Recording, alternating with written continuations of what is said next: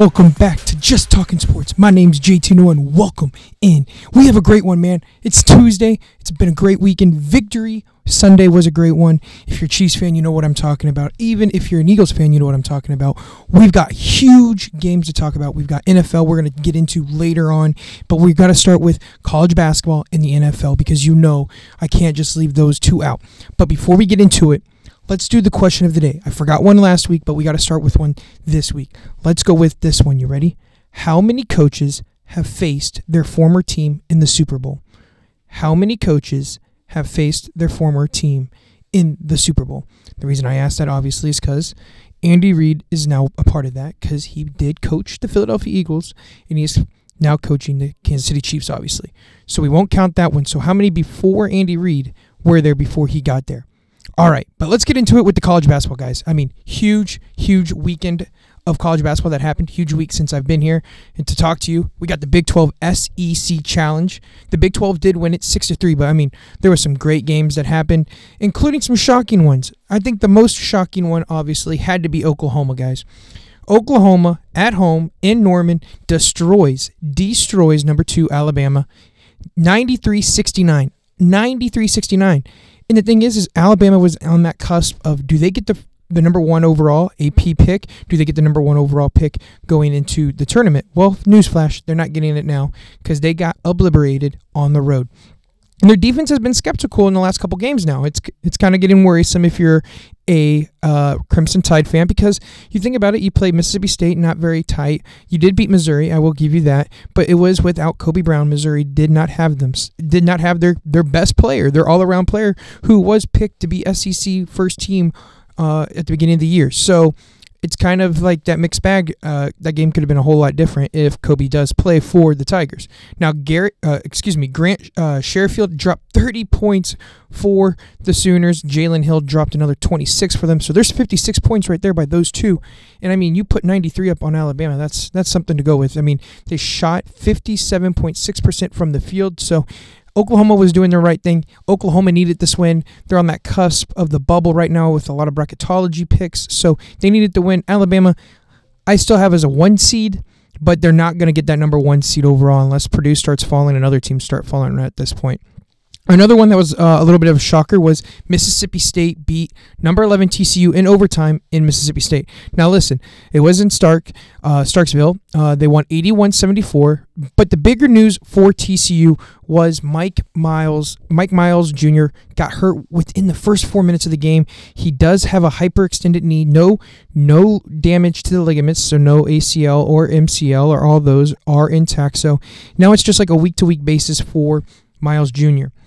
But it really showed in this game the depth Mississippi State has. I mean, they win in overtime by outscoring TCU 15-8, and you think about it, TCU got 2 points with 1 second. They got sent to the free throw line, so they really did it.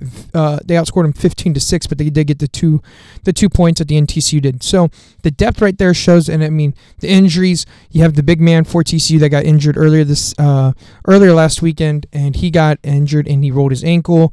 We talked about it last week as well. Now you have Mike Miles Jr. who got hurt within the 4 minutes with the hyperextended knee. That's gonna rattle you because Miles Jr. is your best player on offense, and so he goes down. You lose by 7, still on the road. So Mississippi State is more of an underrated team in the SEC. Just because they have some really good quality wins, and it's always hard to win on the road. I think going on the road and into a tough environment out of conference is so hard in the middle of the season, and I'll keep talking about it in this challenge because it's such a hard challenge for these teams that go on the road, including number 12 Iowa State, who did go on the road to lose to Mizzou in Como, Columbia, Missouri. Kobe Brown showed up, had a double-double, 20 points, 12 rebounds. Offensive tip-outs were huge for Kobe. He was hitting shots, and when he's hitting shots, it's scary for the defense that the Tigers are playing, because now you have Isaiah Mosley, you have Kobe Brown. I mean, so you have Demoy Hodges out there, so those guys can play. Nick Honor was shooting well as well, so Nick Honor hit 3 threes. So that if they can hit those shots, Mizzou is going to be a very tough out. You talk about it because you think about this is Mizzou has been clicking from the 3-point line. They shot 14 of 30 from the 3. against Iowa State. They shot 16 of 30 on Tuesday night against Ole Miss. That right there is crazy. You think about that, that's 50% in the last two games because they're going 30 of 60 from three. That's crazy to think about. So the last two games they've shot 50% from the three, and that trio that they have going on right now, Isaiah Mosley, Demoy Hodges, and Kobe Brown, is crazy because if Kobe hits the outside shot like he has been, now you can't have that gap where you can edge your bet. Oh, he's gonna drive, and he doesn't drive. So that's the big key right there for everyone, is when Kobe's hitting those threes, it makes the defense even play harder, and that's why the Tigers can be such a tough, difficult matchup for a lot of teams when they're healthy, and I think they could be a very tough out if they get into the tournament.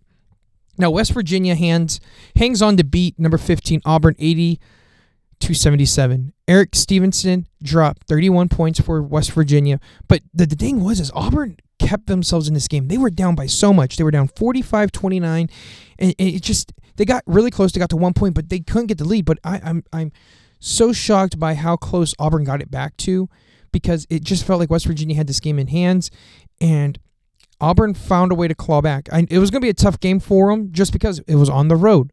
The only team that won on the road in this challenge was Kansas, and we'll get into that in a minute. So Auburn can't find a way to get back into the game late, and they get close, as I said, won, and they lose 80-77. I don't think this is a big, like, oh my gosh, they lost. It's a big kill. I don't think that's the problem. I think it's more of, what are they going to do? And, like, how bad does this hurt them? Because it's going to hurt them in the standings a little because you take a loss. But, I mean, you still have in-conference play that's going to help. And I think they're still they're a top 5 team come SEC play. And I think they still have a legitimate chance, especially at getting the second round bye in the SEC tournament. Now, moving on, you had number 4 Tennessee and number 10 Texas handling each other in Knoxville, Tennessee. Tennessee hangs on for the win, 82-71. Tennessee controlled this game throughout. They led the game. Throughout this. Like I said, they had the lead for the 13-minute mark on from the first half. So you can tell by that point it was good. They held the lead for 33 minutes straight, if you're counting, and I can do math. They also out-rebounded Texas by 15, 38-23. So that's where the big thing came, is you're out-rebounding Texas. You're getting those second-chance opportunities. You're not giving Texas those second-chance opportunities. And so that's how you keep the handle, and they win. They win by 11, 82-71. Now, here's the one that I'm not shocked by the outcome, but I'm shocked by some of the stats.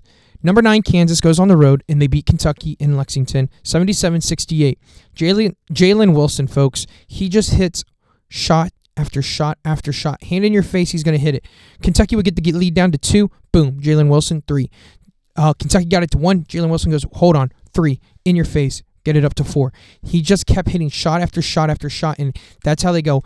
Wilson finished with 22 points. But the big thing, like I talked about, this is the one thing that I thought was crazy. Kansas out-rebounded Kentucky, folks, 34-29.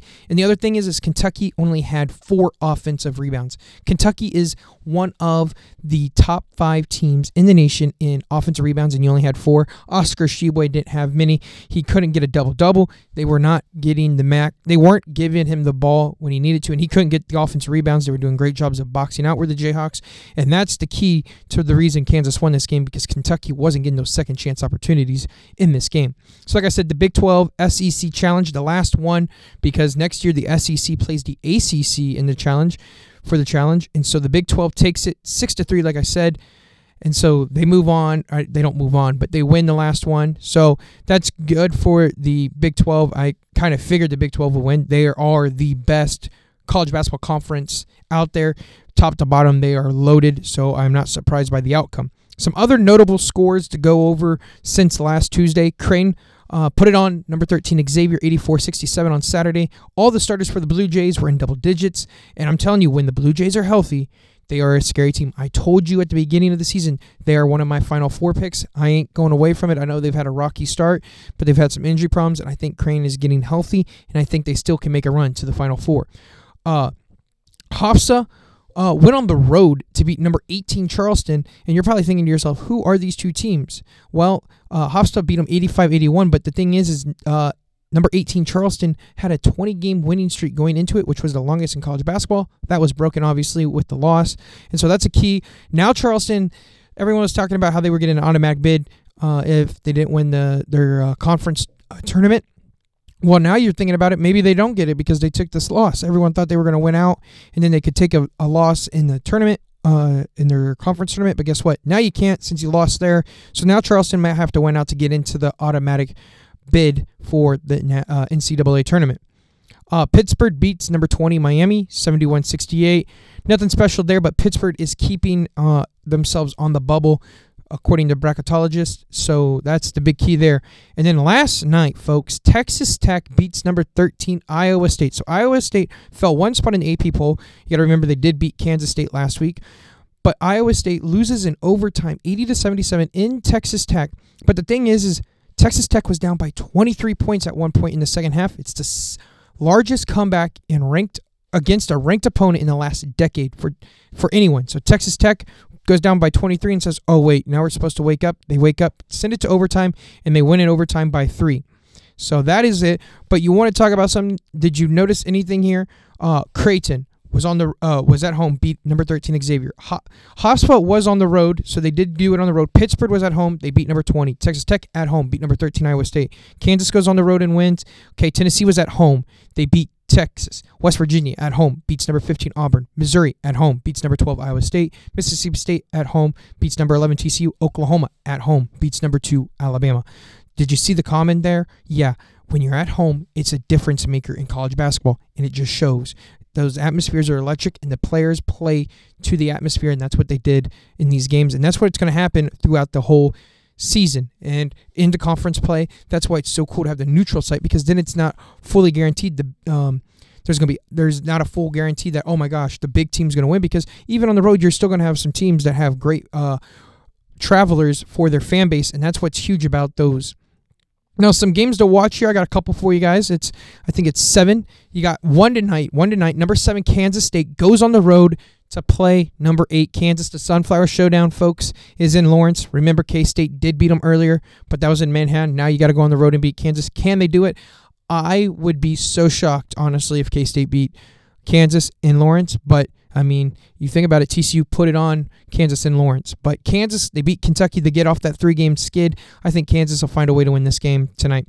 Tomorrow night, you have number 17 Providence versus number 15 Xavier. I like Xavier at home. I think Xavier is going to bounce back from that loss to Crane.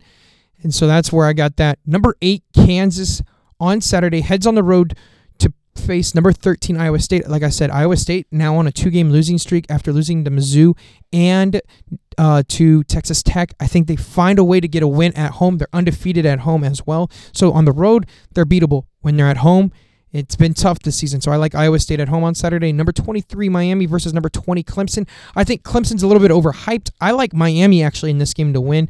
Clemson hasn't won a game against an AP top 25 team yet this season. Their strength of schedule, I think, is the bottom 10, so it's not very good. So I like Miami actually to win on the road on Saturday.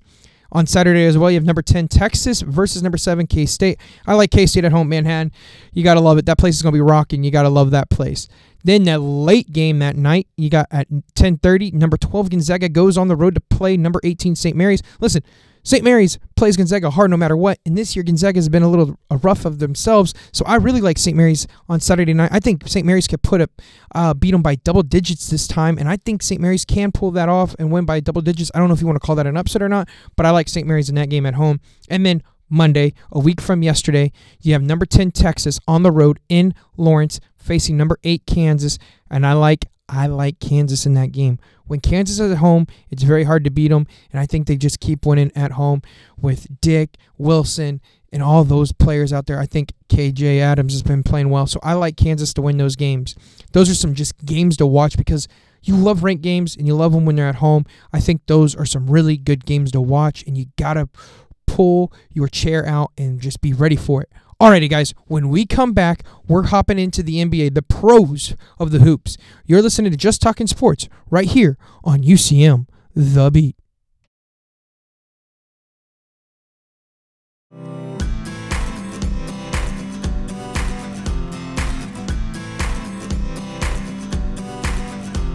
People been saying to your friend, get a different face, and posting on their feed, they're super ugly. The things they say to them online are cruel and they're not true.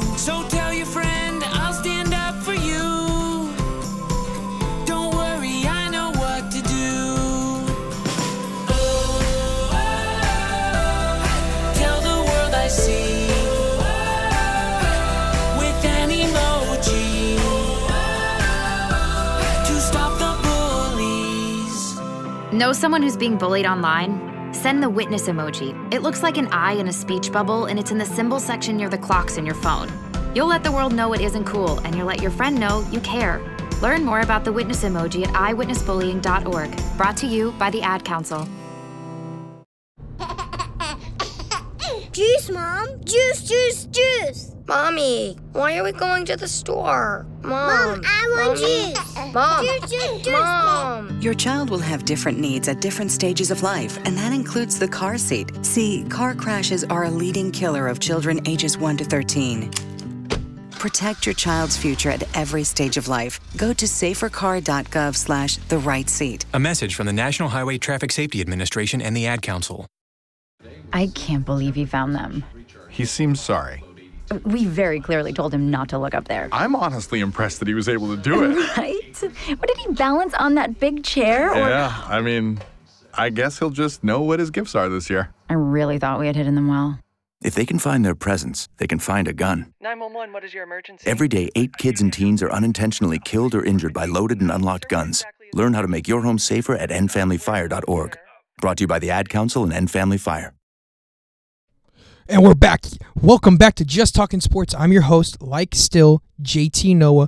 And man, we're hopping into the NBA. And I'm telling you, I'm still getting used to this Tuesday night kind of talk show. I was used to the Thursday morning, and it felt good to have the Thursday morning. But I'm also kind of happy to move it just because the NFL season's coming to an end.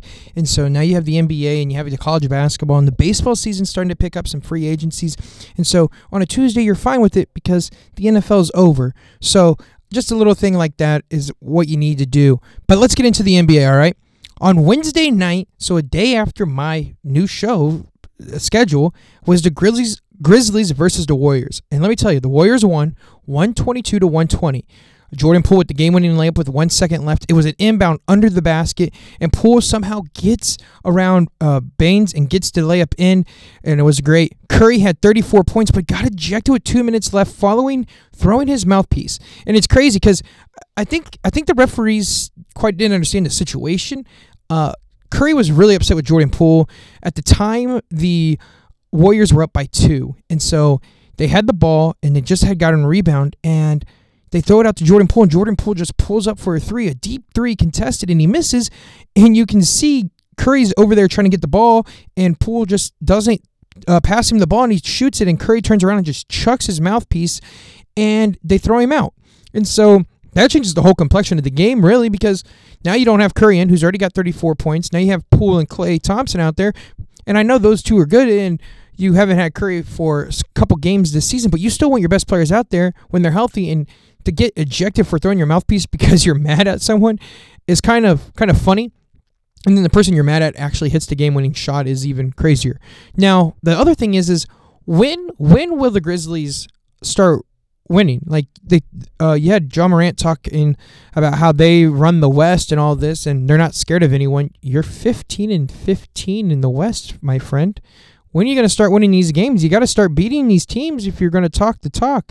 I mean, you can ask Cincinnati and the mayor all you want, but I mean, if you're going to talk your talk, you've got to back it up. And right now, the Grizzlies are not backing it up. So as much as we want to say, oh, wow, hey, the Grizzlies are on the come up, they've got to start winning in the West. And I think right now, the Grizzlies and the Warriors are the best rivalry we have in the NBA. You want to talk about it because you have the Warriors, who are that team. Like, honestly, you have the Warriors, who are that team that have won championships in the last decade. They've been the big dogs, right? They even won it. And so that's it. I mean, they're the big dogs. They've won it. And you have these Grizzlies who are like, hey, we're young, we're coming up, we're better than you, and we're going to take it away from you. And so they've been chirping, and guess what? The Warriors have kind of heard that chirp, and they've been taking it kind of personal, and guess what? The Warriors have gone out and beat the Grizzlies. So until the Grizzlies start winning some games in the West and against the Warriors, I don't know if you can trust the Grizzlies. Now, moving on to Saturday's games, you had a great couple matchups without the NFL playing, so you had to have something, right? And college basketball was there. But Saturday, you had the 76ers of Philadelphia versus the Denver Nuggets, which in TAC, the 76ers won 126-119. And oh my goodness, Joel Embiid, my man, dropping 47 points with 18 rebounds, a nice double-double, hits the dagger against the Nuggets over the Joker, Jokic, 4-3. It was beautiful, and he hits it, and that's all she wrote, folks. Like, that was a beautiful three. He stepped back, hit it over Jokic, and I don't think Jokic saw it coming. For the bigger picture, it doesn't have much implications for it, just because the season's still kind of young.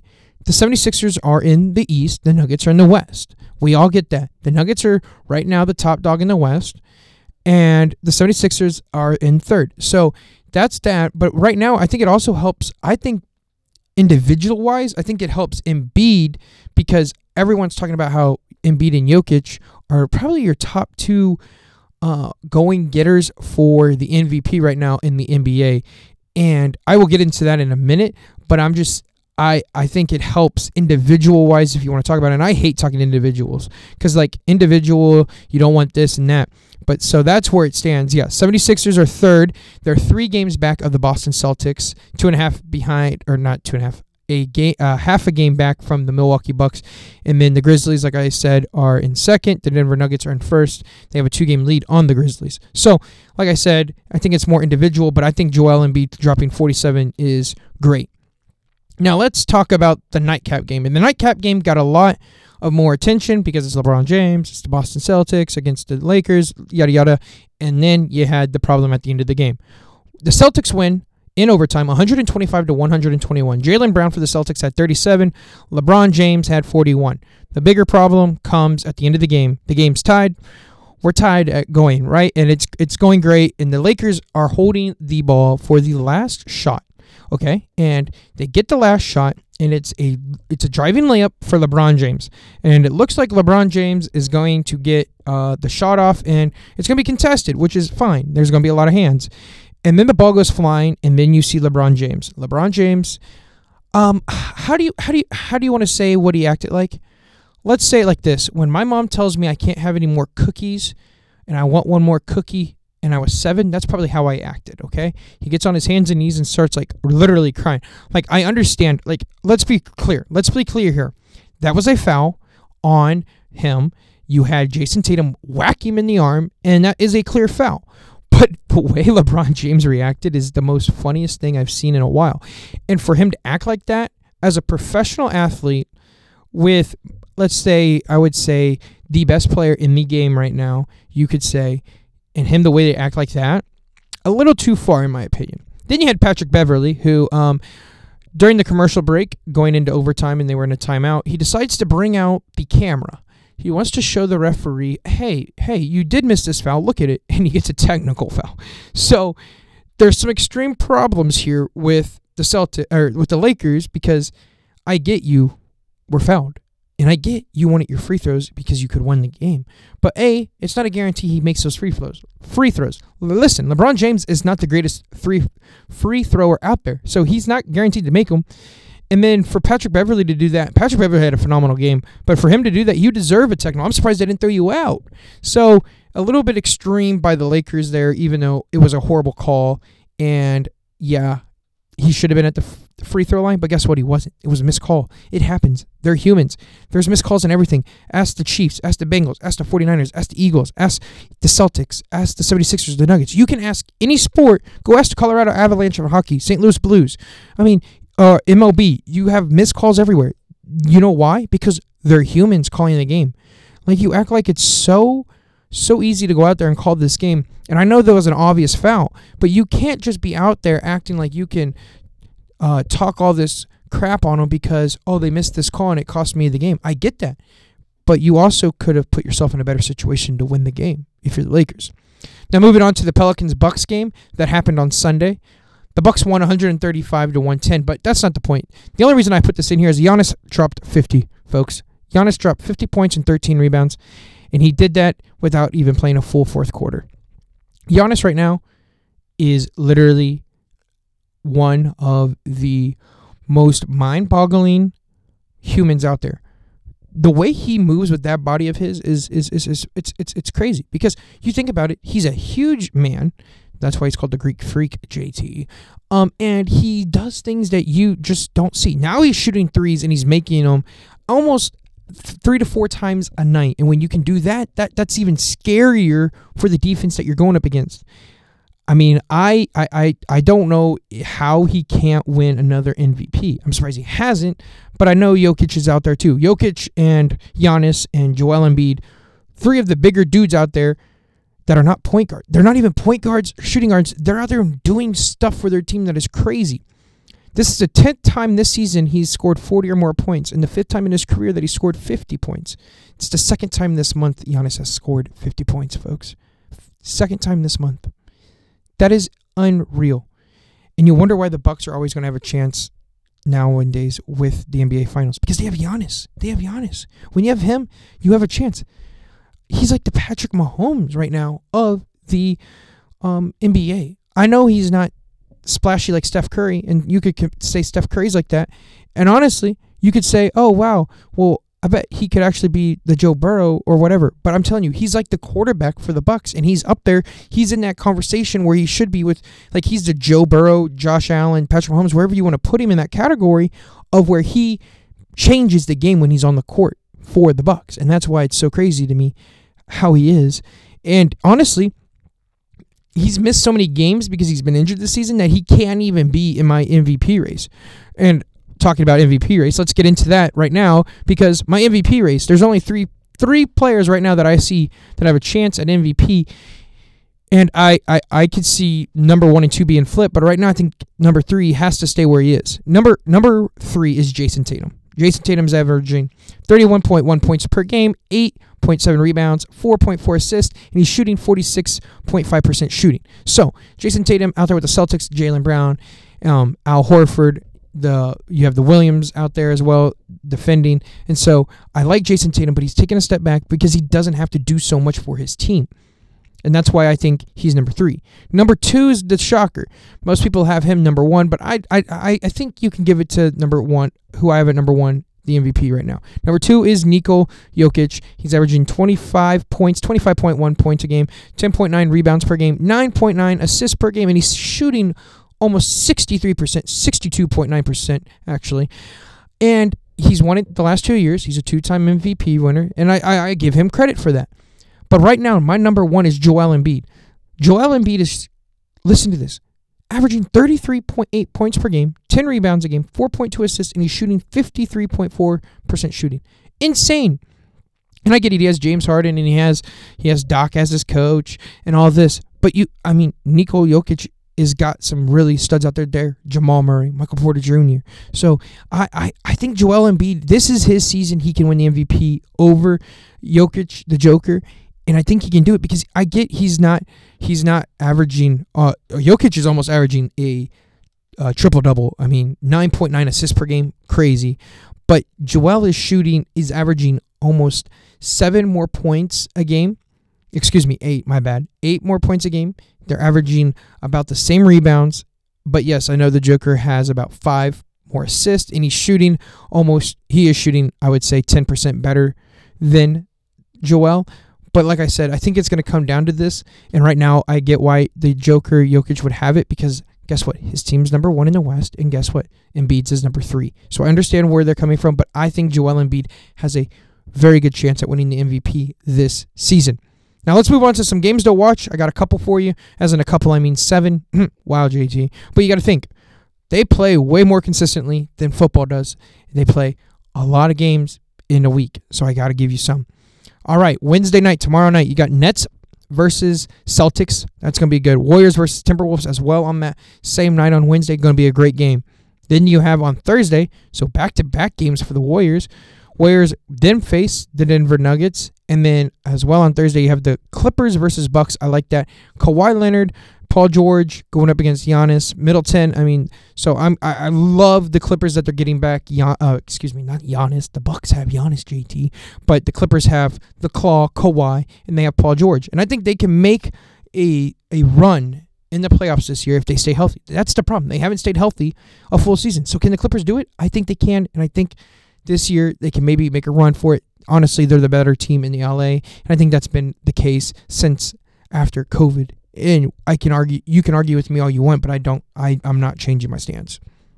Then on Friday, you have the Suns versus Celtics. Oh man, that's going to be a good game. Devin Booker with obviously CP3, you got Jason Tatum and Jaylen Brown. Jaylen Brown, Jason Tatum, best duo in the NBA right now. No hands. You can come at me all you want, but you are going to be arguing with a brick wall because JT will always pick those two, Jason Tatum and Jaylen Brown, over anyone in the league right now.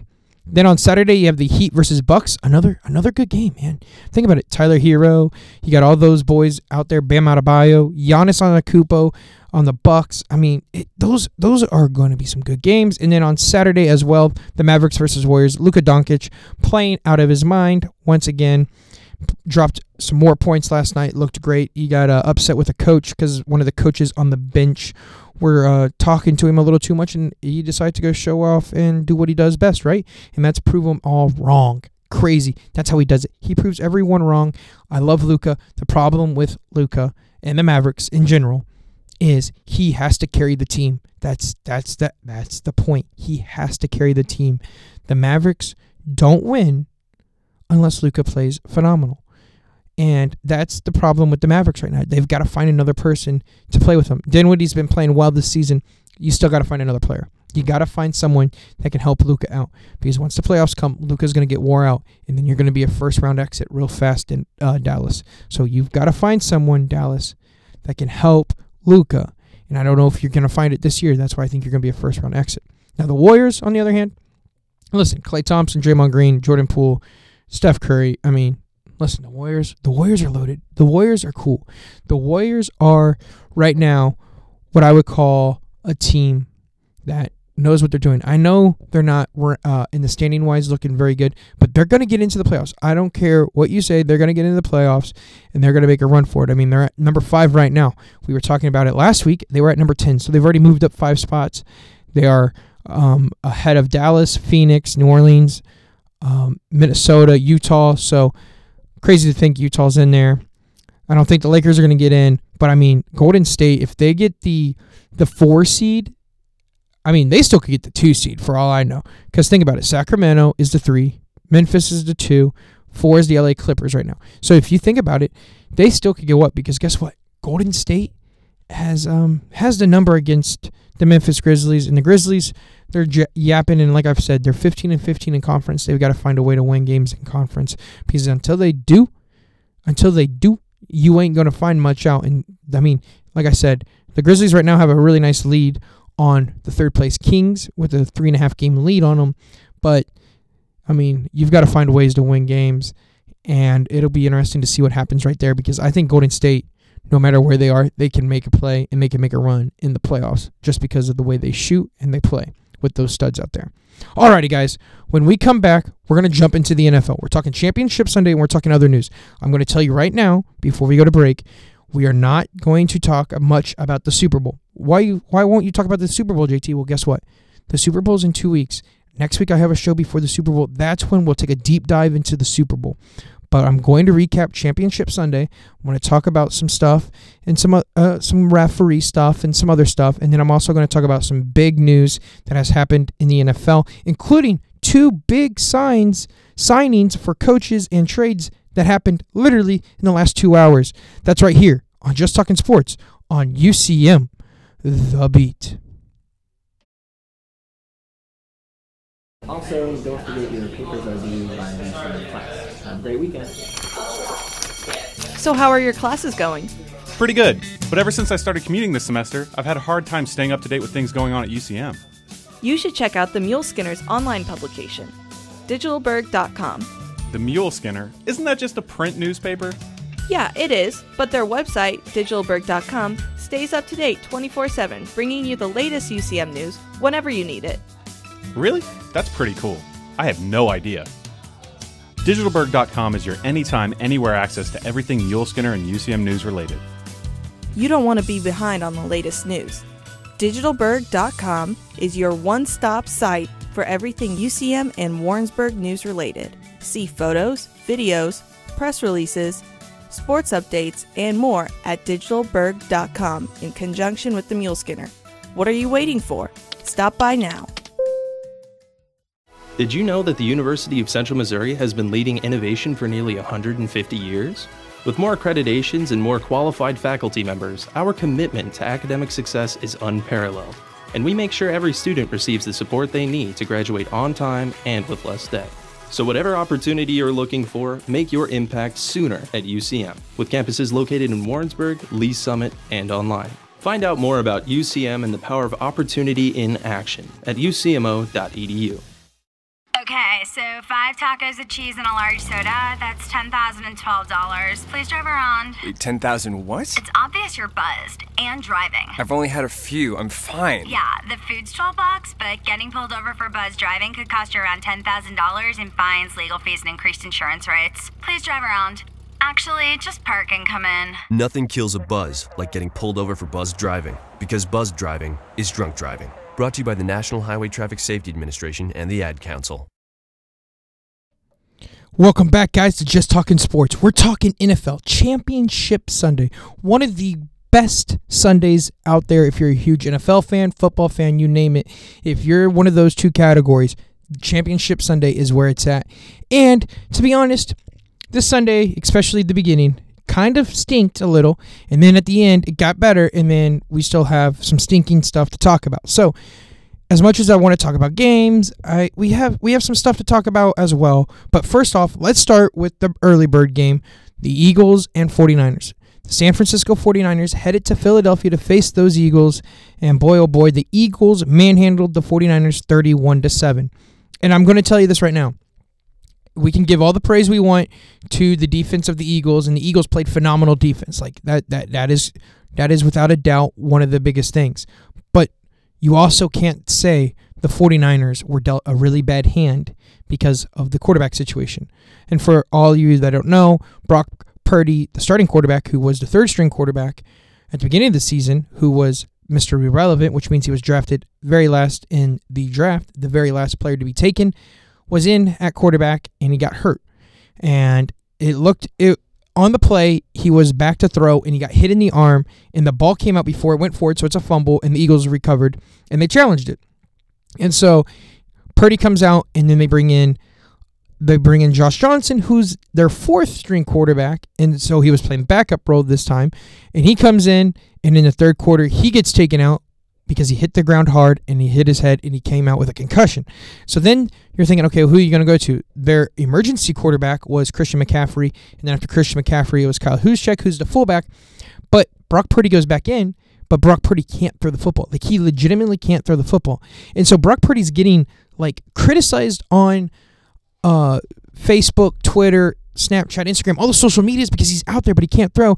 And they're like, oh my gosh, you can't suck it up to go play in the championship Sunday. And all these quarterbacks are out, or all these players are out there like, oh my God, you can't. And the name specifically, one of my favorite players that was not a Chief, it's actually Reggie Bush. Played with the Saints. I loved him a lot. Went to USC and all this. He was talking so much crap on Brock Purdy. And it's crazy to me because he was like, oh my gosh, Drew Brees went out there and played with broken ribs and all this, and Brock Purdy can't go out there and throw a football. He can't man it up and all this. Newsflash, he actually has a UCL tear, and for all you people that don't know what a UCL tear is, it's kind of like Tommy John surgery for all the baseball players. It's a ligament in your elbow, and it's going to take at least 6 months to recover. It's going to be surgery. So that's a huge problem, and you wonder why he couldn't throw. In his throwing hand, he had a torn ligament.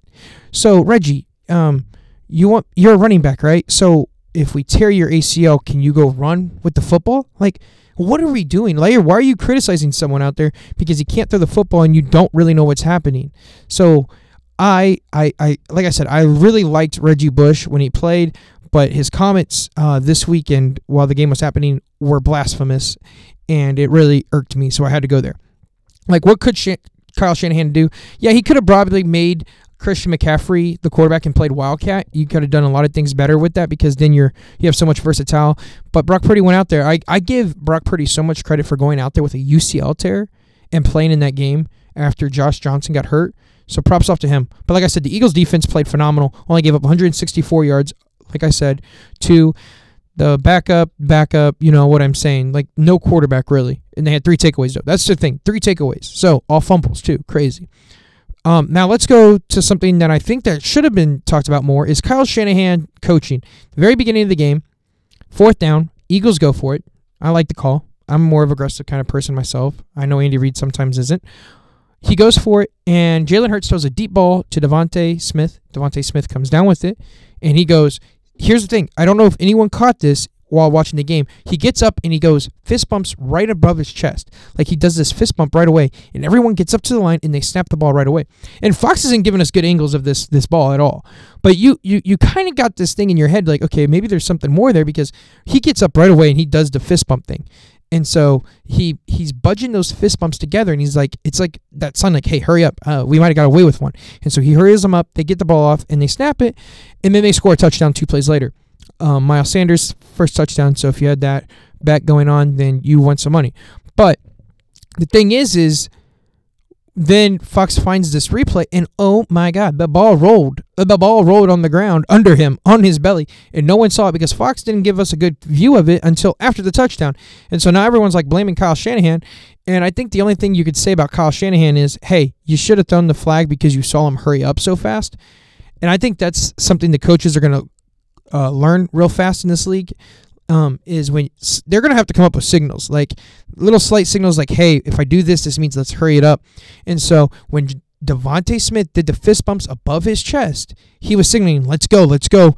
We might have got away with one. And guess what? They did. They turned it into 7. And everyone's like, oh, my God, they scored 7 points. It's not that big of a deal because the 49ers scored 7 before they scored another touchdown. It's a huge deal. That changes the whole momentum, the whole trajectory, because maybe then Brock Purdy doesn't get hurt. So there's a lot of things that could go on.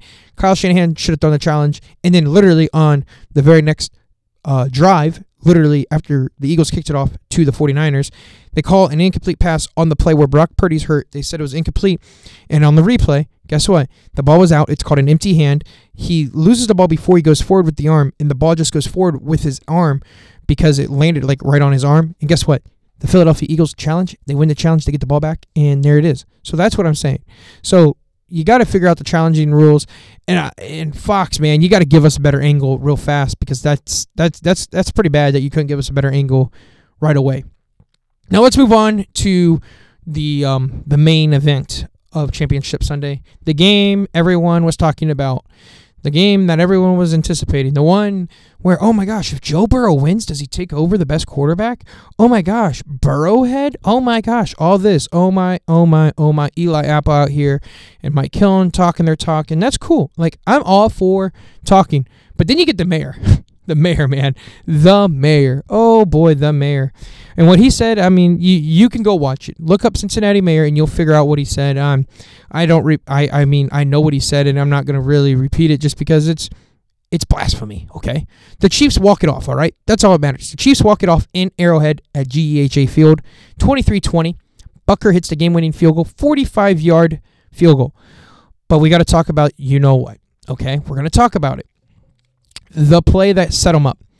And I feel so bad for Joseph Osai. Joseph Osai had a phenomenal game, folks. I mean, this guy played really well. Like, you want to talk about a player that played well but is going to be defined because of one play? Joseph Osai. This man, on this play, 3rd and 4, 17 seconds are on the clock, no timeouts for the Chiefs. At the 47 of Cincinnati, and you kind of need to get inside that ram of 35 yard. You want to get right around the 35-yard line to maybe even think about kicking a field goal if you're the Chiefs just because of the wind and everything. And guess what? Patrick Mahomes on one leg decides he's going to roll out and run with the football. He can't find anyone. And the craziest thing is it's weird. He starts running with 13 seconds left on the clock.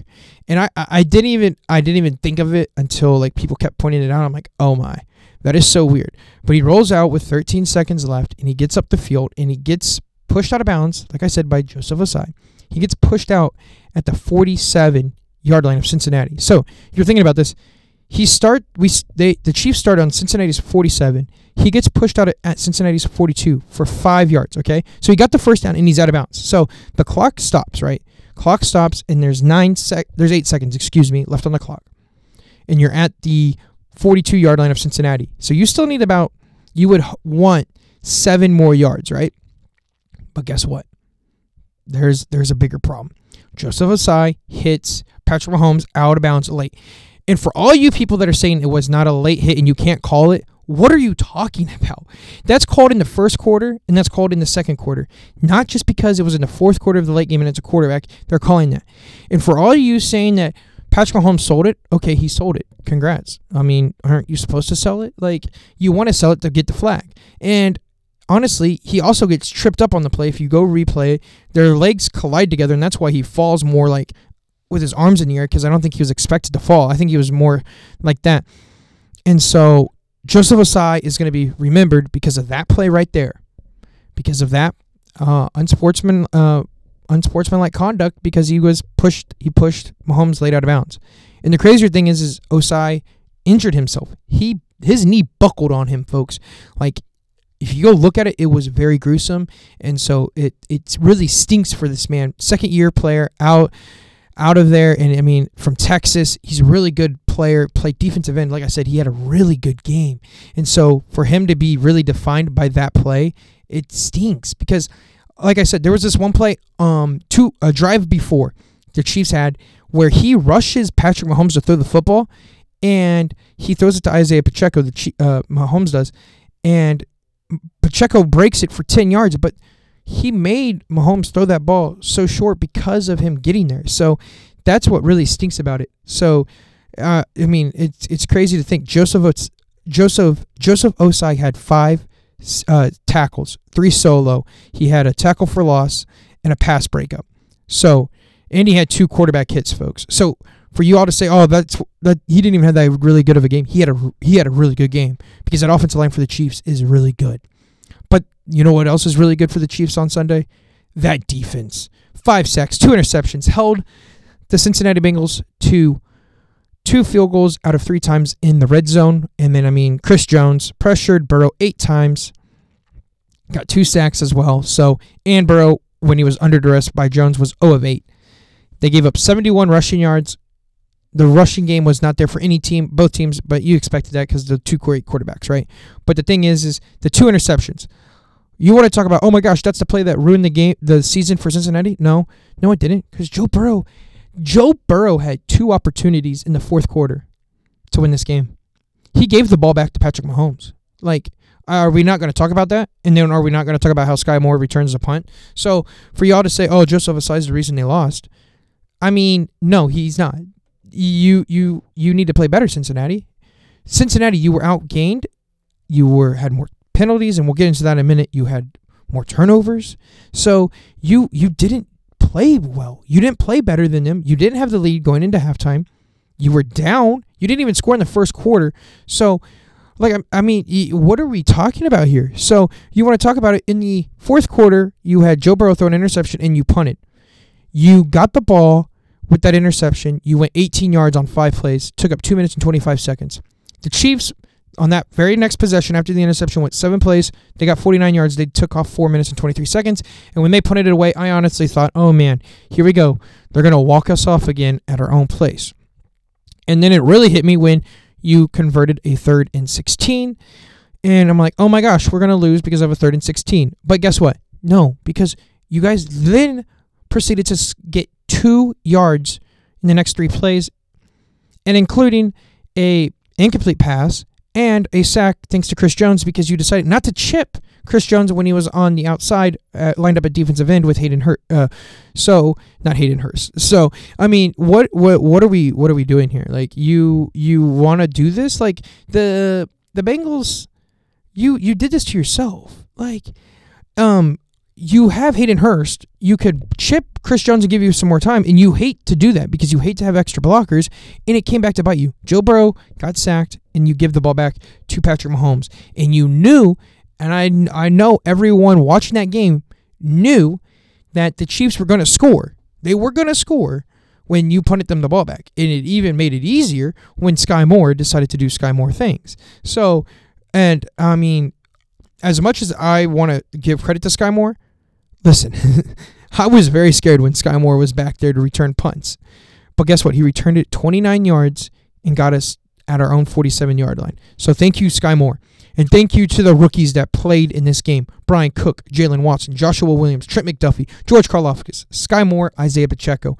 All of those rookies made impact. Brian Cook made the batted pass that was intercepted by Joshua Williams. Jalen Watson intercepted him as well. So those three right there are cause of the 2 turnovers. Trent McDuffie was making open field tackles and playing well. George Kalafis had a sack. Sky Moore came in, returned punts, played well, made a couple catches on offense, and then Isaiah Pacheco obviously is our now running back for the future.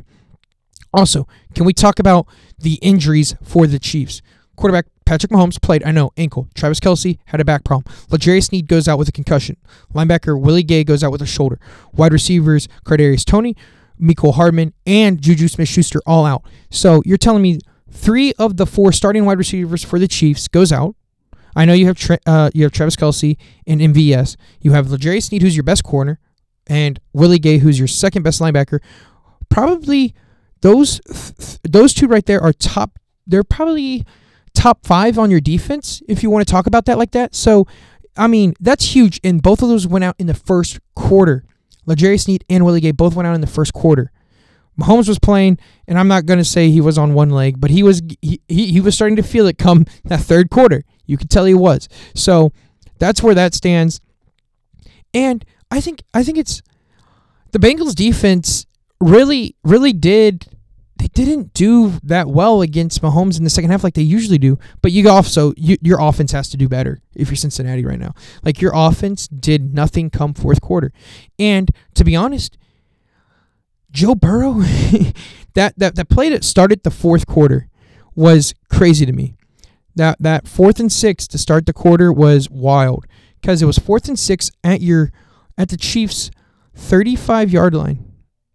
Not the 35-yard line. It was at the 41-yard line. And you throw it into double coverage. Brian Cook doesn't turn around enough to get to the ball, and Jamar Chase goes up and gets it. Joe Burrow knows how to play football, folks. Joe Burrow is number 2 on the quarterback list. But here's the thing. It goes 1, Patrick Mahomes, and then it goes, hold on.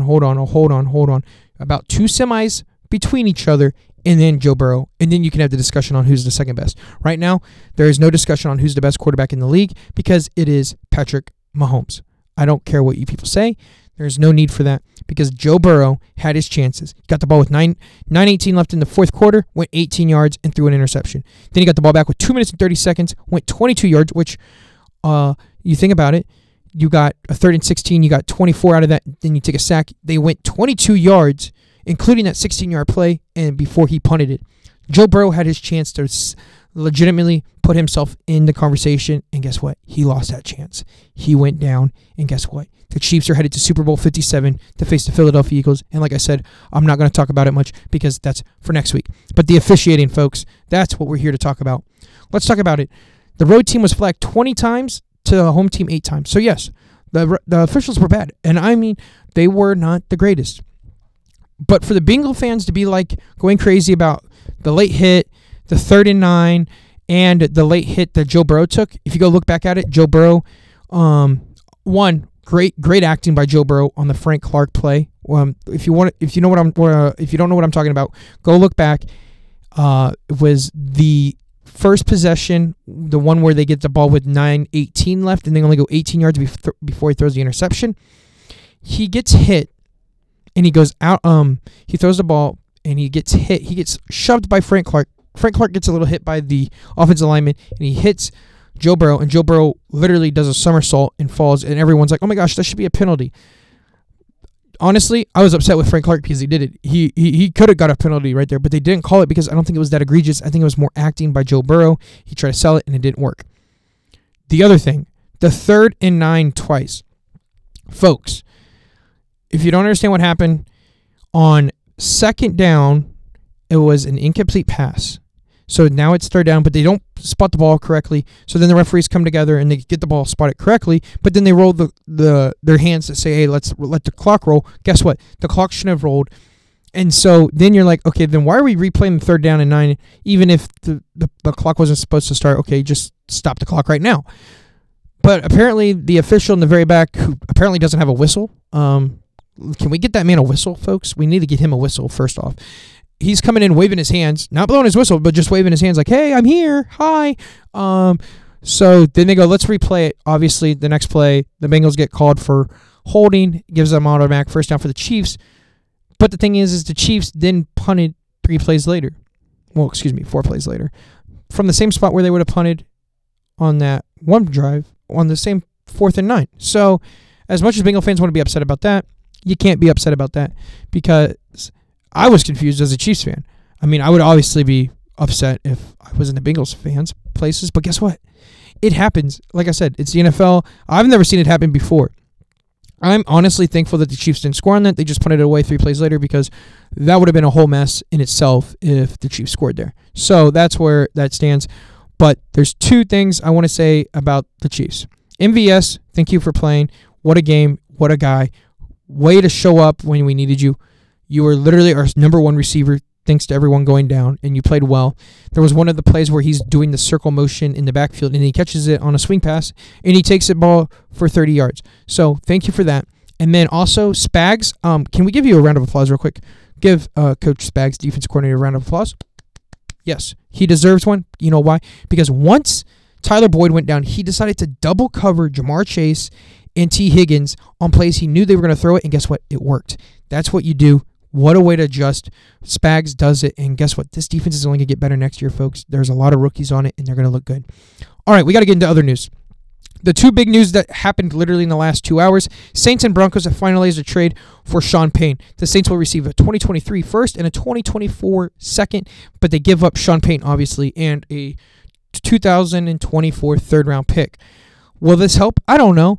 I need to see what happens, because we all thought Russ was going to be cool this year, and guess what? He didn't cook anything. He was getting roasted by a cartoon character named Patrick Starr. So that's how it goes for you, Russell Wilson, and I don't know if I can trust you, but if there's one coach that I think that could maybe fix you, it is Sean Payne. So we'll see what happens. The problem is the Broncos now have lost 3 first-round draft picks, 3 second-round draft picks, a 2022 fifth-round draft pick, quarterback Drew Lock, tight end Noah Fant, and defensive lineman Shelby Harris, to acquire 2 people, Russell Wilson and Sean Payne, and now guess what? They're paying them big dollars. So yeah, not only have you lost a lot of draft capital and a couple players, you've also lost a lot of money. Hopefully this pans out for you. I doubt it does, because you're the Broncos, and ever since the Super Bowl, you haven't done much, and you're just not good. So, I mean, you might finish 3rd this year. We'll see. You might finish 3rd in the AFC West, and that's better than this year, because you finished last. We'll see, though. The big news, though, I think is a great hire, is the Houston Texans hiring the 49ers defensive coordinator, DeMeco Ryans. I love this move on a 6-year deal. I think DeMeco Ryans can change this whole organization around. I think he's going to be great, and I think the Texans can be legitimate, beautiful teams 2 to 3 years from now, and I think they have the right coach. And I know it's hard to be a head coach and your emphasis in defense now because of all the quarterbacks, but if there's one thing to think about, you get a defensive-minded head coach in the AFC with all this top-heavy quarterback, and you figure a way to do it, I think you can make it happen. The Panthers hire Frank Reich as their new head coach. Obviously, he was fired because the Colts won it Jeff Saturday, and we all know how that worked out. So, yeah, no, good. I already talked about the Brock Purdy, who has the torn UCL. That's big news. Cowboys fire OC, offensive coordinator Kellen Moore, and then the Chargers literally, in a span of 12 hours, hire him. So, how do we feel about that? I don't know. I mean, let's think about this. Dallas didn't want him, so the Chargers pick him up. He's got to be better than the offensive coordinator the Chargers had, and so that's the good news. That's the good news. It can't be that bad, right? But you don't have speed, Chargers. Your offense does not consist of speed. That's the scary part. You need to have speed to throw the ball deep. I think you're going to throw the ball a little farther than you did in the air with Moore as your head coach. Or not your head coach, your offensive coordinator, but you've got to find speed. Maybe do that with the draft. I don't know.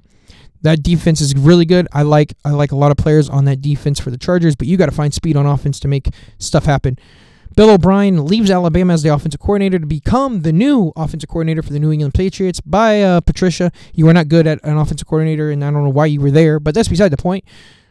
New England, smart move. I think Mac Jones can make some good stuff. Jets hire Nathaniel Hackett as offensive coordinator. You know why that happened? Oh, guess what? Because the trade rumors about Aaron Rodgers are happening again, and guess what? That's why Denver hired Nathaniel Hackett as their head coach, because they thought they could get Aaron Rodgers, and guess what? They didn't. They actually got Russell Wilson, and then guess what? They finished in last in the AFC West. So, Jets, your whole plan is to get Aaron Rodgers? Good luck with that. I don't think you're going to get him. We'll see. Dolphins hire Vic Fangio as their defensive coordinator. I love that move. There's speculation that it didn't happen. I don't know. I've done my research, and I think it did happen. Ian Rappaport reported that it did, but then you have Adam Schefter who's saying it doesn't. Both have check marks. Both are big NFL reporters. I don't know what's happening. I think it's going to happen. Vic Fangio as the defense coordinator for the Dolphins. Also, back to the Jets. I think the Jets actually get, they are going to get Aaron Rodgers. Crazy enough they are. But I also think, you know who's who the Texans are going to get as their quarterback? Give me Jimmy Garoppolo or Trey Lance, one of those two. I think one of those two are going to be the new quarterback for the Texans. Hear me out. Just saying. Guess who went there? 49ers defense coordinator. He knows the quarterbacks from San Fran. So just one of those two have to go there. Who's the quarterback for the 49ers? I don't know. It could be Tom Brady. It could be Aaron Rodgers. They could sign both. I don't even know what's going to happen. I don't think it's going to be Aaron Rodgers, though. It would be more Tom Brady than Aaron Rodgers. I don't know where anybody's going to go, okay? But it's fun to speculate. But who knows? Alrighty. The answer to the question, how many head coaches have faced their former team in the Super Bowl? The answer is 4. You have Weeb, Eubanks, you have Dan Reeves, John Gruden, and Pete Carroll. Crazy enough, Pete Carroll was a coach for the New England Patriots. So there you go. Those are the answers. So 4. So Andy Reid makes that 5. Crazy enough. Like I said, next week, we're talking Super Bowl. Going to be a big, big show. Super Bowls coming up. Chiefs, Eagles. That's what you get to look forward to next week on Just Talking Sports. And guess what? It happens on Tuesdays at 5 p.m. right here on UCMTV. So I'm sorry I'm leaving you right now, but guess what? I got to go. You got K-State versus Kansas tonight at 7. I got to watch it. I'll talk to y'all later. You have a wonderful, beautiful day. Stay warm. It's cold outside. Stay warm. Don't get colds. I love you all. Thanks for listening, and have a great one. Good night, everyone. Bye.